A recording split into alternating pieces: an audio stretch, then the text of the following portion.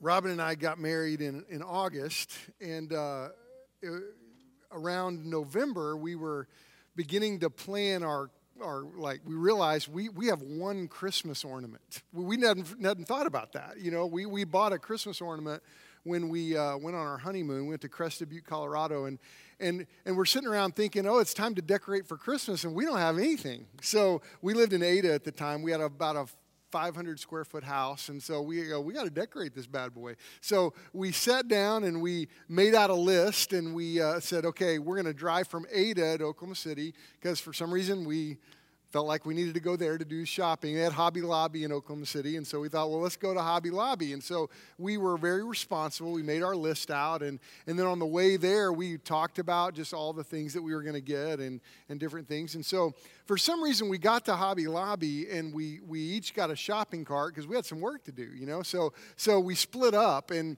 we each had part of our list. And as I'm walking through the store, it dawned on me, oh, my goodness.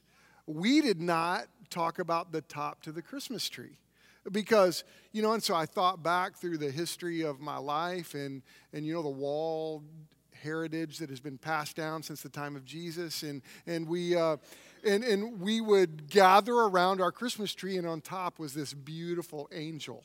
And I thought, perfect. I mean, you know, so I go, we didn't talk about that, so I'm going to get the angel on top of the Christmas tree.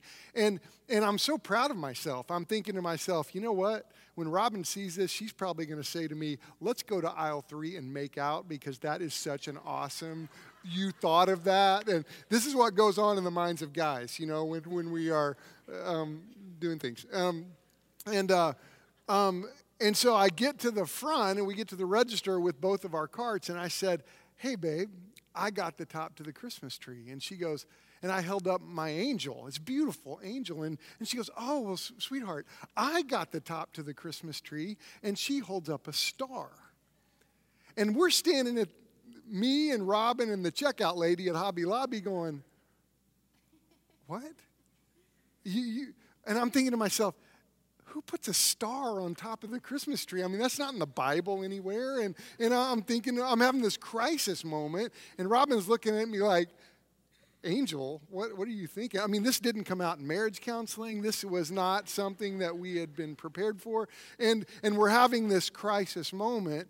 And so we had to make a decision, and the lady, the checker at Hobby Lobby, she's just witnessing this whole dilemma. And guess what we ended up with, right? I mean, some of you heard this story before. Guess what we ended up with? Hey, I'm the man of the house. And so I was like, honey, I'm your spiritual leader, and I think a star would be outstanding for the top of our Christmas tree. And so that stinking thing lasted for like 10 years. So then we finally got an angel 10 or 12 years later, I don't know. But you know, it was this moment of marriage and this expectation that we had. And you know, all through our journey, there have been moments in our marriage when our expectations weren't lived out. Like our expectations were broken. I had an idea of how things were supposed to go, and it didn't go that way. And she had an idea of how things were supposed to go, and it didn't go that way. And some of those issues have been, you know, star or angel on the Christmas tree. It's not that big a deal, but some have been a big deal.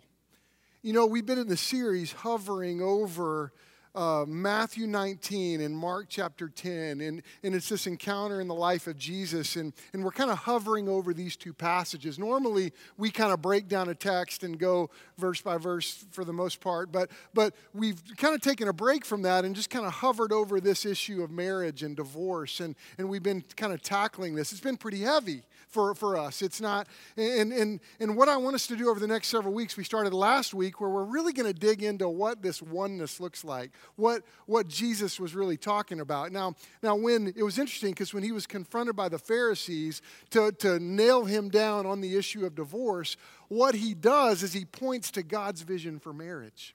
And this is important for us. Now, if you have your notes, I'd love you to follow along. Now, this first little blank there, it's in your notes, is this, that communication is critical for oneness in a covenant marriage. That we've, in your marriages, you've got to learn to communicate, and communication is critical. And there are some things that you face, some issues that you face when your expectations are shattered, and they aren't that big a deal. But there are some issues that you've got to come together and work things out. I mean, Robin and I in front of Hobby Lobby had to work this out. And you know, there have been many moments in our journey that we've just had to work it out. Now, there's a passage, Ephesians 5:21, Paul writes this, that we are to submit to one another out of reverence for Christ. Now, I want you to think about that our call in marriage is to submit to one another. That there are times that I've seen husbands that say, you know what? I'm the man, and you do what I say. But the reality is the relationship of husband and wife is this idea of mutual submission. Because here's what I've discovered in my journey of marriage, that God has used Robin in my life in incredible ways. And there have been times that God has used her to speak to me. And I better be listening. And vice versa, and that's been the case of our marriage. Now this series is important for us because if you're here today and you're in the ups and downs of marriage, it's important that you learn to communicate. And that's what we're going to deal with today. Maybe you're here today and you are single. Maybe you've been through a divorce, and like we've looked at, you are one of those with the freedom to remarry. And if that's the case, God may be preparing to bring someone in your life. And so even though this has been maybe a difficult series for you, many in our church have faced the reality of the loss of their marriage recently. But the reality is God may be preparing you down the road to bring someone into your life. It's important that you have a biblical vision of marriage. Maybe you're a widow or a widowed and you've seen your spouse go to heaven. You've helped them go to heaven, but you're still influencing grandkids and kids. And it's important that you have a biblical vision for marriage. I think about our teenagers that are here and how critical it is for them as young people to develop a biblical view of marriage. And this is what Jesus expects of us. And this is what Jesus calls us to do. And this is why I think it's important that we look deeply into Scripture. And what we're going to do is, as we hover over this passage today, is we're going to look deeply into what it means to hold fast to your wife, men. And for a woman to be held fast to. So would you stand together and let's read Mark chapter 10, 1 through 12. And we'll read the whole passage, but then we're going to focus in on really 6 through 9. And he left there and went to the region of Judea and beyond the Jordan, and crowds gathered to him again. And again, as was his custom, he taught them. And the Pharisees came up, and in order to test him, asked, "Is it lawful for a man to divorce his wife?" And he answered them, "What did Moses command you?" And they said, "Moses allowed a man to write a certificate of divorce and to send her away." And Jesus said to them, "Because of your hardness of heart, he wrote this commandment. But from the beginning of creation, God made them male and female. Therefore, a man shall leave his father and mother and hold fast to his wife, and the two shall become one flesh. So they are no longer two, but one flesh. What therefore God has joined together, let not man separate." And in the house of the disciples, asked him again about this matter. And he said to them, "Whoever divorces his wife and marries another commits adultery against her. And if she divorces her husband and marries another, she commits adultery." This is the word of the Lord.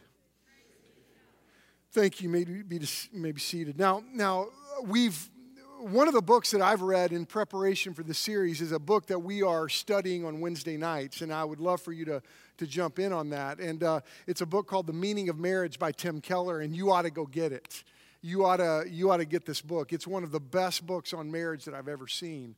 And one of the ideas that is critical in this book, and he just borrowed it from Scripture, is that marriage is a covenant relationship. It's not a contract. And in many ways, we have moved in our culture to a consumeristic vision of marriage, where marriage is disposable.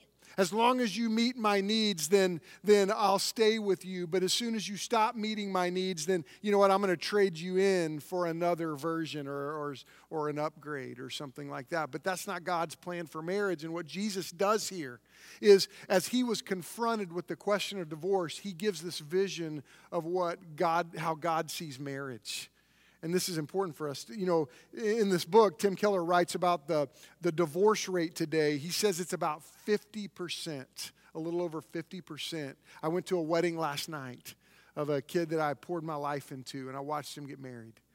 And if statistics are true, half of the weddings that we go to will end in divorce. You know what's interesting? In 1960, the divorce rate was half that.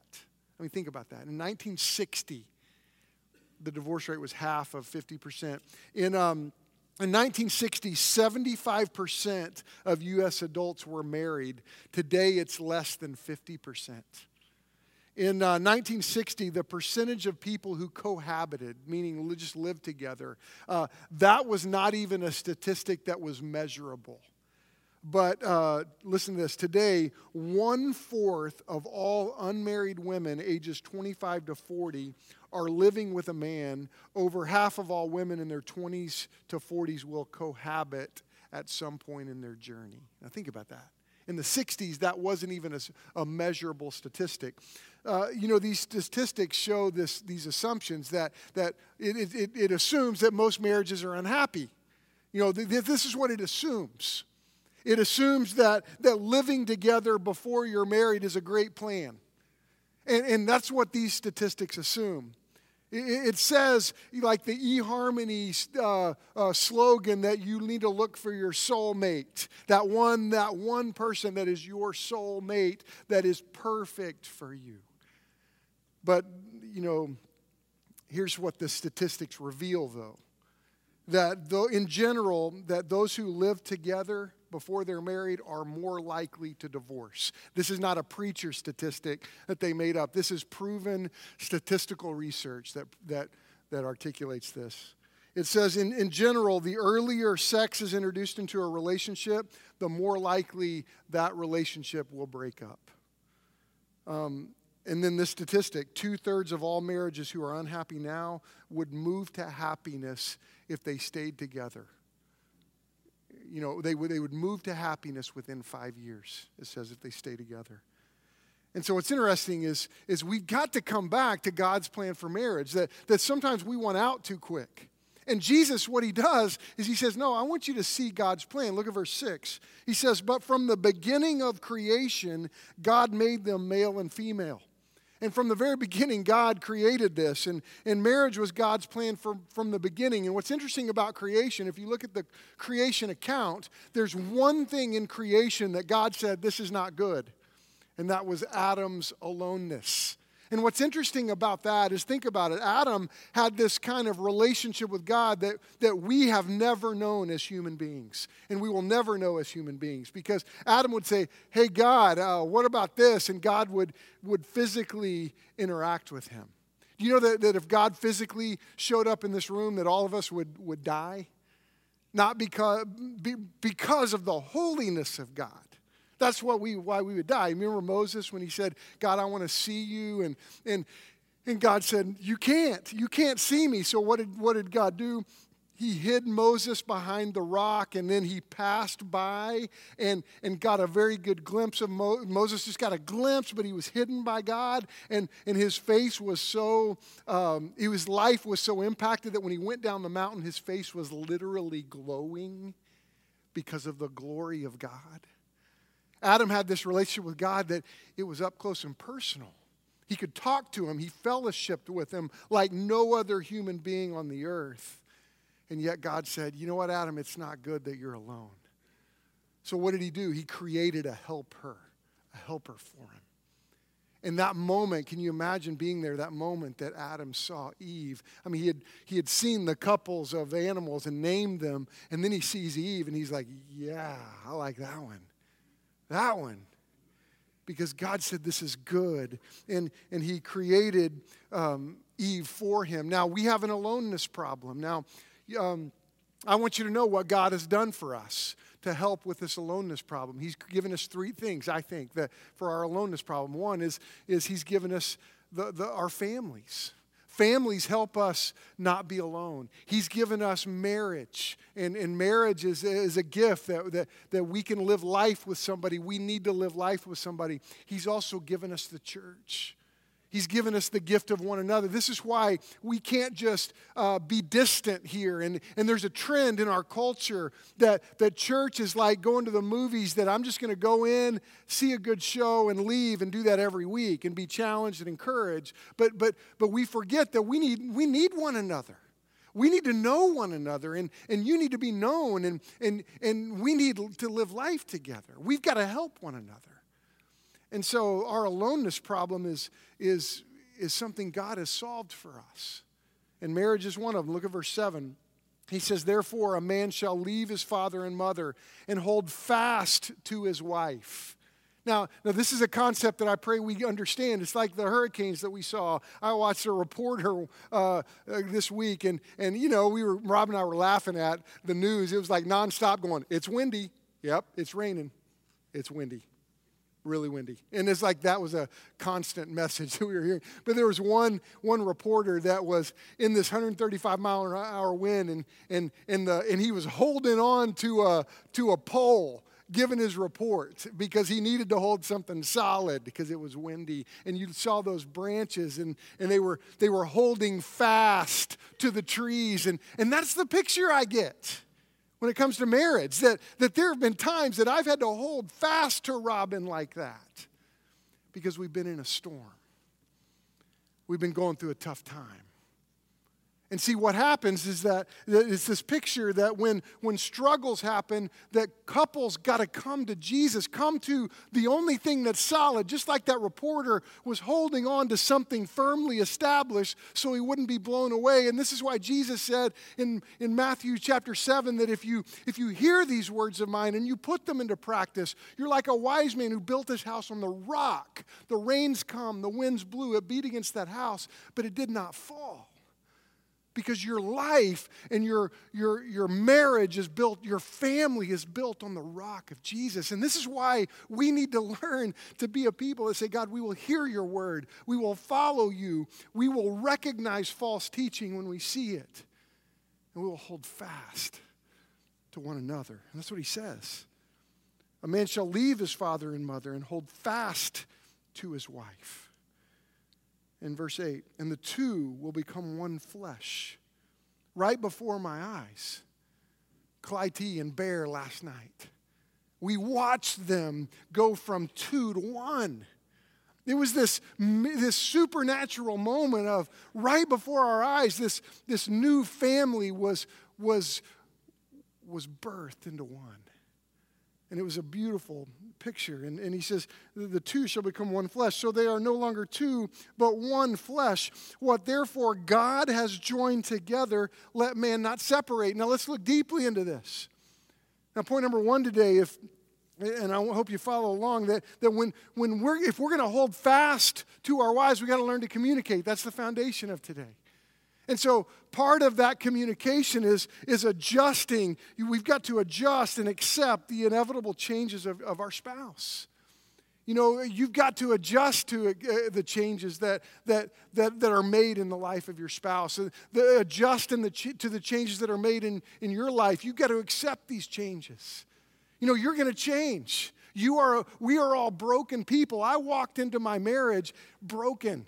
I walked into my marriage selfish, naturally wanting to do my own way. And that moment, I've told that story countless times to you. And if you've known me very long, you've known that story about the angel or the star.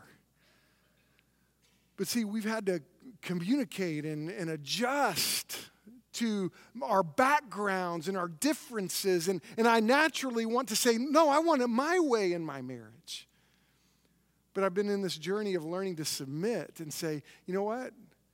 Let's figure it out together. Let's come together. Let's adjust. You know, I've said this over and over again that Robin has seen me at my very, very best and my very, very worst. And there's this false idea in our culture that we've got to just call out that the eHarmony slogan of you've got a soulmate, you've got someone that is perfect for you. No, I have some characteristics, but you know what? I'm sinful. I'm not perfect for Robin. I'm a broken person. You are too. We're broken in our marriage, and you know what? When I got married, that highlighted my brokenness and my selfishness. When we were dating, I was like, my mom was like, Chris, don't mess this up. Do not mess this up with Robin. She's from the north side. I was from the south side. I'm not going to tell you exactly what she told me because Robin would absolutely kill me if I told you this. But you can ask me later and I'll tell you. And then you'll go, oh, that's why you didn't tell it in church. But she was like, don't mess this up. And for a long time, I was putting on my good face. I made sure I had deodorant on. I would, fix my hair, But then when I got married, I had bad breath in the mornings. I can't hide my brokenness, my failures. But I've learned that there's power in choosing one another through the best and the worst. See, that marriage is this picture of Jesus. The reason God established marriage is this picture of Christ and the church. That's the picture of marriage. It's this picture of complete forgiveness and acceptance no matter your failures. And I want us to recognize there is power in someone choosing you and you choosing someone through the best and the worst. There's power in that. And I hear people all the time say, you know what? There's someone better. I know all the flaws in that person, and I want you to hear this. That someone better is the person you married. That is who that someone better is the one you already have. And we have this tendency in our humanness to say, I'm discontent with my life. I'm discontent with my choices. And you know what? We have enough. You've been blessed if God has joined you together with your spouse. And sometimes we forget that. I've had men sit in my office and go, you know what? I made a mistake marrying her. And then I go to the Bible and say, no, God joined you together. They tell me about their kids and all these things, and I'm like, no, God brought you together. God did that. We forget that sometimes. And we got to not forget that we're in a covenant, that God is at work. God has brought us together. And I love this quote by Stanley Hauerwas. I think it's going to be on the screen, but he says, we never know whom we marry. We just think we do. Or even if we first marry the right person, just give it a while and he or she will change.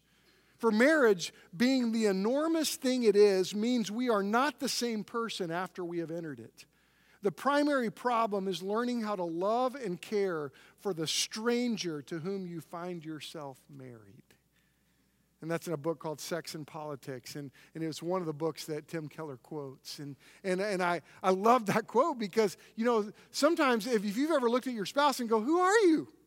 I'll be honest with you, last night, I don't understand women. I don't. Because we're at this wedding and we've driven there and women's shoes are the worst thing I've ever seen in all my life.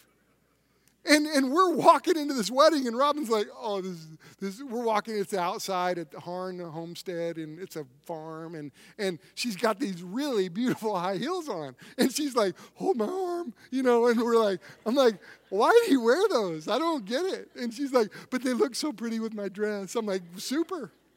And she's like, and then finally I was like, take them off. I can't take them off. And so finally we're walking to the car, and she is miserable.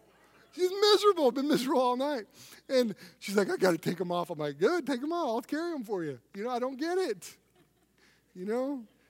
But the reality is, I don't know why I told that story. Well, I just got into it. But that's so funny. Sorry.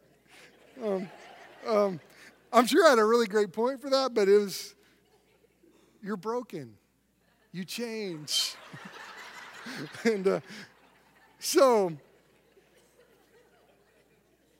it's so funny, though, that we sometimes will choose not to adjust. We'll choose to think, man, the grass is greener on the other side of the fence. Can I just tell you, no, it's not. It is not. Point number 2. When I think about becoming one and when I think about communicating, and we're gonna kind of unpack these over the next couple of weeks And we're going to look deeply into this. When I think about holding fast to my wife and accepting her no matter what, and I think about the things that I need to communicate, we've got to adjust to life together. We've got to adjust to our changes. But you know what else we have to do? We've got to talk through the spiritual needs in our home. You know, it's fascinating to me. I meet people all the time that will neglect the most important thing in life, which are spiritual things. And I think about in my own marriage how we've learned in our journey to talk through the spiritual things. We've got to not buy into this lie that spiritual activity is just coming to go through actions or go to events. But spiritual life is the core of who we are. And when I think about my own house, when I think about holding fast to my wife and becoming one, do you know where that begins? That begins with establishing a growing relationship with Christ. Now, I want to ask you, do you right now have this growing relationship with Christ? Because sometimes I want to point out the flaws in my wife, and I want to point out the flaws in somebody else while ignoring the flaws in my own. It's like that. I'll be honest with you, the struggle that I've had this week. I have come face to face with 3 key people in my life that I have seen walk away from the Lord. Face to face. Last night there was a guy, I'm just brokenhearted all day. Ever since I heard this last night, that one of my guys I poured into has turned back to a life of drugs and left his wife and I'm like, oh my goodness. I mean, I poured my life. I was talking to him about coming and sharing his testimony in our church. And I found out last night he's bailed. I'm like, oh my goodness. When I think about, as I've confronted these things, and I've looked at these flaws in these people that I've loved, God keeps saying, well, Chris, hey, you got some in your life too. And I've had to be careful of not just looking at these brothers and be honest with them, but not just say, hey, look at your sin, but forgetting my own. You know, we got to have a growing relationship with Christ. And I found that when I have that in my own life, and I don't worry about Robin's relationship with Christ, but I say, Lord, I want to walk with you today. Boy, that shapes my whole marriage, my whole family. And so this is something I want you to know. One of your greatest spiritual needs is that relationship with Christ. And maybe you're here today and you don't know Christ as your Savior. That's why the other day when I was asked to preach a wedding for a couple, and I found out one of them wasn't a believer. And I was like, hey, man, well, I put the marriage stuff aside, and I said, okay, I'm going to do whatever I can to persuade you to follow Christ. And you know, and I tried to, you know, and I said to him, look, I want you to know Jesus, because you got to have a relationship with Christ or you're not going to have a good marriage. And I'm not going to marry you if you don't do this. I can't marry a believer and an unbeliever. I can't do it. Biblically, I can't do it. So I want you to know in your own life, in your own marriage, how is your walk with the Lord? Do you have a growing relationship with Christ? You know, we've got to also, when I think about communicating my spiritual needs, there are oftentimes I'll say to Robin, hey, here's something God said to me, or here's something that the Lord's doing in my life. But not only do I talk to her about it, I've got to constantly monitor my spiritual temperature. How do you monitor your spiritual temperature? Or if I asked you, take your spiritual temperature right now, would you know what to do? You know, I think this is important in our marriages. You know, in our communication of, let's take our spiritual temperature. Let's see how we're doing. You know, test yourself. Here's how you do it. Test yourself by the fruit of the Spirit. What is the fruit of the Spirit? Galatians 5:22 and 23. But the fruit of the Spirit is love, joy, peace, patience, kindness, faithfulness, gentleness, self-control, goodness. Against such things there is no law. And so I think it's a good habit for us in our marriages to say, hey, look, let's communicate about this. Hey, honey, and there have been times that Robin has said, hey, look, how's your love? How's your joy? How's your patience, your kindness? You know, this is why marriage is such a beautiful platform of accountability in our lives, because I can't hide from her. I mean, I can fake people out, and we're all good at faking people out, but she sees me. And I think it's important for us to talk through and work through the spiritual needs in our home and think about, what is my spiritual temperature? What is... how am I doing this? Number 3, today, when I think about communicating in our family, we've got to identify your key social distractions. I mean, we have crazy social distractions right now. When I think about there are so many people with no biblical community influence. And this is why I want to plead with us we got to make sure that we are a church that is in one another's lives. That we are together, that we come here and we are known by one another. There's a temptation, I want to go to a church where I'm not known, where I can just slip in and slip out. That's not church. That's not the plan for God's people. We're to sharpen one another like iron sharpens iron. We are to spur one another on towards love and good deeds, Hebrews says. And this is what church is.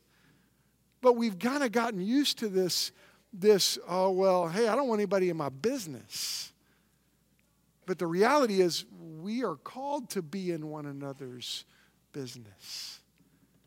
And so this is important in our marriages because I know so many couples that are going through very difficult times and they're keeping it to themselves because there's no biblical community.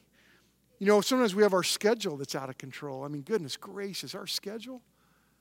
We've got to lead our schedule. I mean, I think about, there was a couple that were some of my very best youth workers that I ever knew. I mean, they taught Sunday school in our youth ministry in Oklahoma City, were amazing. Their whole life surrounded around their kids. And just about a year and a half ago, our families went on a cruise. And I saw his wife. And right after their kids graduated, they divorced because they were like, we don't have anything in common. Our whole life surrounded around our kids' schedule and around our kids, and that was an idol. And then they let that slip into their marriage. I'll tell you what, we got a vision for that this summer. As Robin and I realized, man, our kids are almost gone. I know some of you are like, thank the Lord, you're going to love it. You know, maybe so. But we're sad about it. Our whole world is going to change. Now, I want you to see that you got to manage your schedule. Bottom line is this, that we have all these distractions. And you know what God is saying to us? We got to come back and hold fast to our marriages. We got to hold fast to one another. We've got to not have this consumeristic mindset that you know what? I'm ready to trade in. No. We've made a covenant. And this is what I pray we get. This is what I pray we catch. Let me tell you something. God is calling us to, here's what has happened right in front of our eyes. Our culture has become more influential in our lives than our Savior. And it's time that we as a church say, no more. No more. We're going to allow God, you will have our ear. You will have our hearts. You will direct our lives. And I want you to know, if you're here today and your marriage is about to tank, there's help around you. If you're a single here and you're going, man, how can I make it? There is help here. You know, if you're one of those that are like, man, my life's struggling, my family's falling apart, there's help here. You don't have to stay hidden. Now, you don't have to come up here and broadcast it to everybody, but I want you to know there's help. That's why we're a church. And so can we just become a church that doesn't quench the Spirit of God? And a people that says, look, we're not trying to put on some false face, but we are a people that need the Lord and we need one another. I pray that God rescues our marriages. I pray that we're a people that recognize, God, your plan is the best plan. And we will follow you. And that's what I want to plead with us. Let's be a people that say, God, we will follow you. We'll know your word. You know, we're going to have an invitation. And I believe that every time the word is preached, that we should have an invitation. Because we're invited, I believe, you're not coming to me. God is calling us to move and to respond to his voice. And maybe you need to come and pray with your spouse. Maybe there's some singles here that you need to come and pray for God to help you. Maybe you walked in the door today and when we took the Lord's Supper, you're like, man, I've been away. Man, God doesn't turn you. God's brought you here. Not for you to come to him and him to reject you. He's brought you here because he's drawing you. And the Savior is so faithful. Every time we have walked away, he's faithful to draw us back to him.